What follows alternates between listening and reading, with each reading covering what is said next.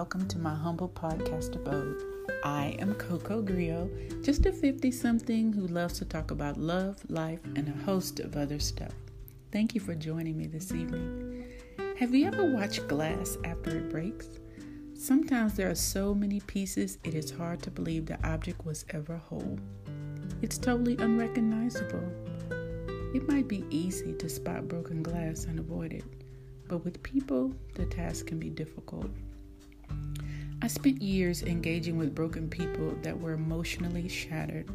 There are some common characteristics of broken people I want to share with you for a few moments tonight. And remember, I won't keep you long, but my goal is to help you stay strong. I don't know about you, but I learned that FAIL is an acronym for First Attempt in Learning. Failure is a teacher that delivers memorable lessons. Broken people do not take failure well at all. They don't view failure as an opportunity to try a different strategy that leads to success. And remember, if you fail, that meant you had the courage to try in the first place.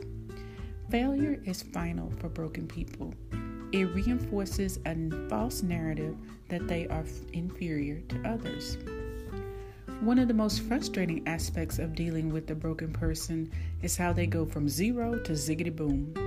You can think everything is fine, and all of a sudden, they are over emoting on a situation that's really not that big of a deal.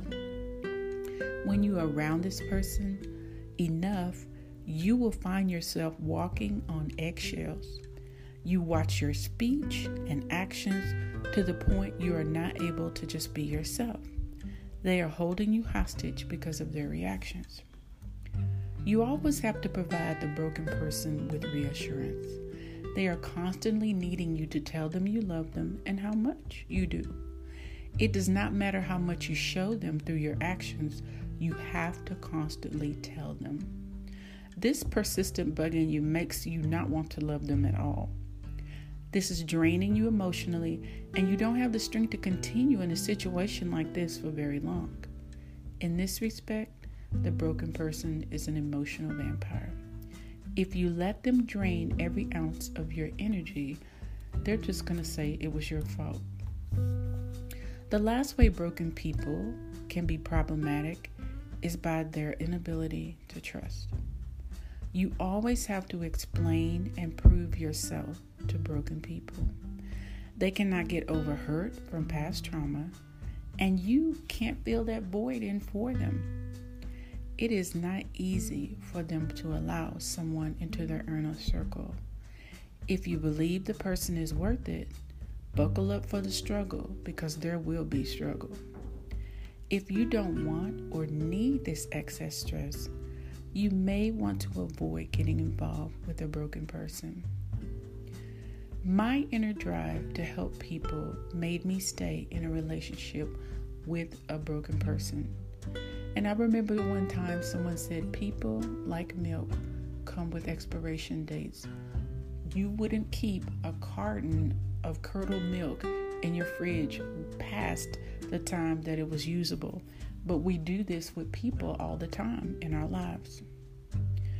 And I was the perfect candidate to attract this broken person. And I really believe that people in helping positions are targets for broken people. They are sometimes drawn to the possibility you can save them from themselves. Woe be unto you when you don't. They become bitter and angry. Today, I steer clear of broken people. I am going to reiterate, as I have told many of my friends, you can do the Lord's work, but you cannot do God's job. There are therapists and other licensed professionals who can make a difference in the lives of people who are scarred by trauma. My hope is that I said a few things this evening to equip you with the knowledge of a situation that I recommend you avoid. At the end of the day, you know your capacity to handle stress, and it's your choice to get involved or stay with a broken person. I don't want a man who is riddled with holes. I prefer a man who is whole. Thanks for listening, and as always, I wish you good health, good fortune, and a good night. Coco Griot out.